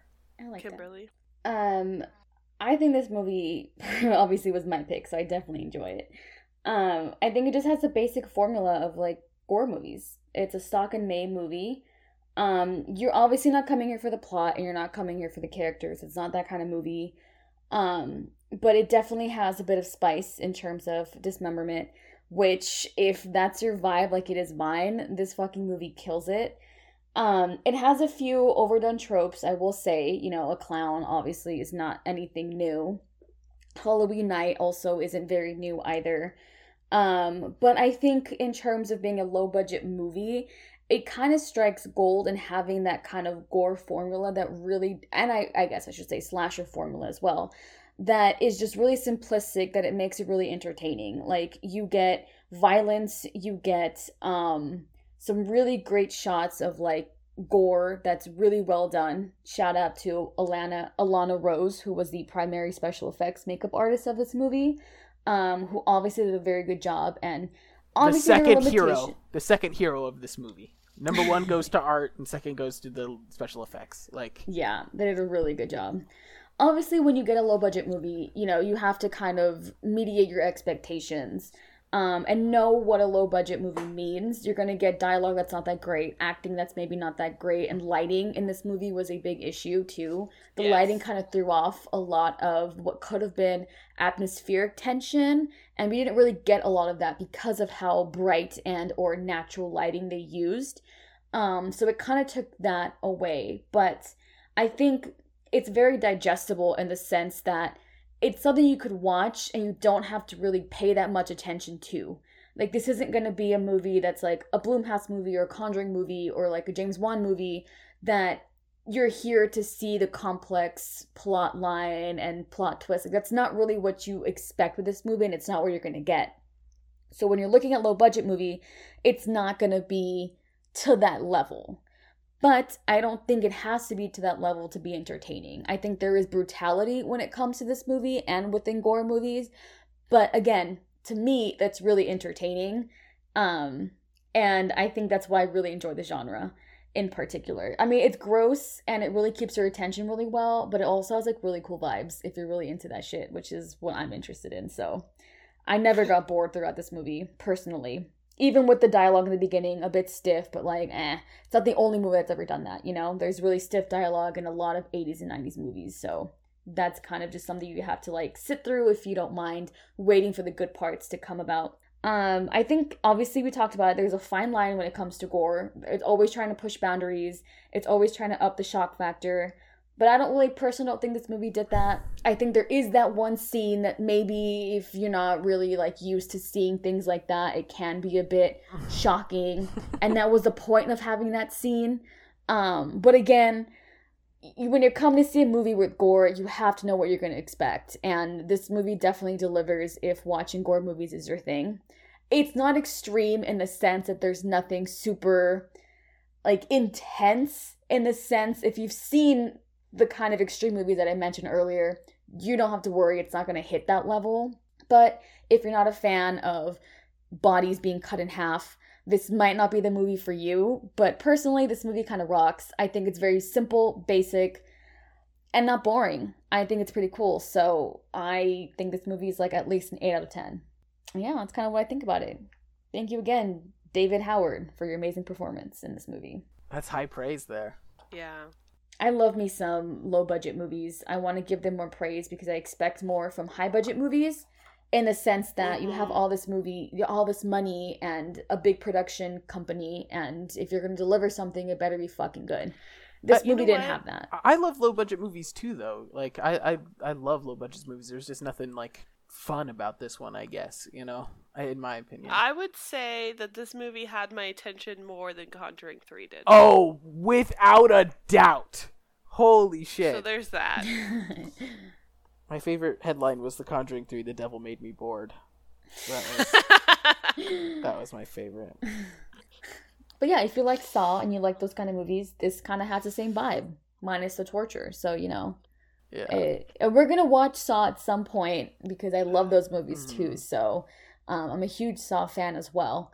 And I kind of wanted this as that baseline comparison. I think there's a lot we can talk about in comparison to how they use their gore. So I really love this movie. It's fun for Halloween. I definitely, this is a Halloween movie.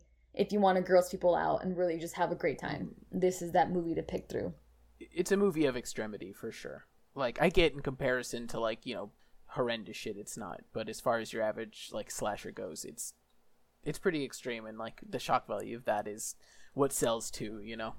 Yeah, I mean, I think there's less cheesiness in this movie. Like, again, it depends on what you like. Like, for example, I know people that find Halloween to be very boring.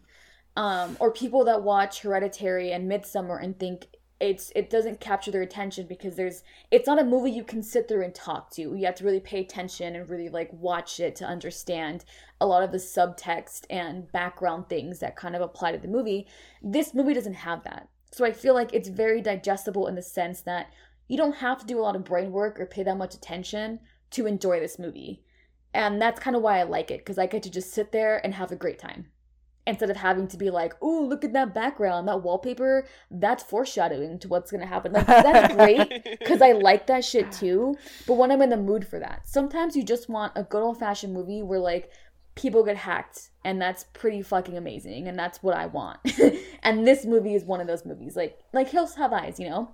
I just want to see people get fucked up, and this is that kind of movie. So if that's your vibe, this movie definitely does a really good job. No-brain horror movies are my specialty, but usually the vaginas stay in one piece. That's just all I gotta say. Is that typically... I mean, that's another thing, too. Like, in gore movies, there is a lot of misogyny. But I will point out, this was a very female-heavy cast. Same with the makeup artist is also a female. So I think there's some credit due when it comes to the casting. But that is a double-edged sword. Okay. Like, you want to see women in horror, but you don't want to see women getting brutally killed in horror. It kind of becomes a double-edged sword with this sort of conversation on the misogyny within gore movies. But honestly, that's a lot. I can write a whole fucking paper on that shit. But again, at the end of the day, this is for entertainment and enjoyment. And I don't think it takes it that far compared to other movies. So I don't think, you have to really come in with that mindset of like, oh, this movie's misogynistic. I don't think so. But I think the genre can be. And I think it can be interpreted as such if that's how you want to look at this movie. But if you're like me and watch this on very face value and want to come here for just a good time, you can also do that too. Just like with Saw. I'm here for a good time. I'm not here to give a shit about the plot. I want to see people get their eyes gouged out. I would like to see it. And that's what this is. So. Holy shit. Oof. Yeah. Do you have last thoughts, AJ? Any last words on this movie before we move on? No? Okay. No. I think I've covered everything I want to say. Mostly that I think it's rude that they cut a vagina in half. It's hard to get past that. I will say that is the. I think it's pretty memorable. When you watch Midsummer, it's like you got to get past the part where, well, I guess you got to get past the nudity at the end too, because that is kind of crazy. But you got to get past the cliff jumping scene and move on. This is a lot worse than the cliff jumping scene. It really is. It really is. You got to get through this portion. I had a new coworker that came and we were talking about movies at lunch, and he was like, we brought up like, what's the worst movie you've ever seen? And he was like, Midsummer. Midsummer was the worst movie I've ever seen in my life. And I was like, oh, just like, oh, okay. But at the same time, I respect the fuck out of that opinion. It's like, it's not for everybody. Anyway. Nah, what a pussy. All right. Well, thanks for listening. You can follow us on social media at Spooky Drunk Pod on Twitter and Instagram, and on. Do we want to pitch the TikTok too? There's nothing on there. Slashes and Spirits. Slashes and Spirits on TikTok. There is one video on there. One video. Next week, Kim is going to read aloud the Willy's Wonderland prequel comic that's coming out. She's For all of us to listen to. If she doesn't do character voices, we're going to make her restart every time she forgets a voice or doesn't review them. So it could be a long one. But until then, I've been Aaron. I've been AJ. I'm Kim. And I'm scared of commitment, so I'm not going to say I love you. Bye.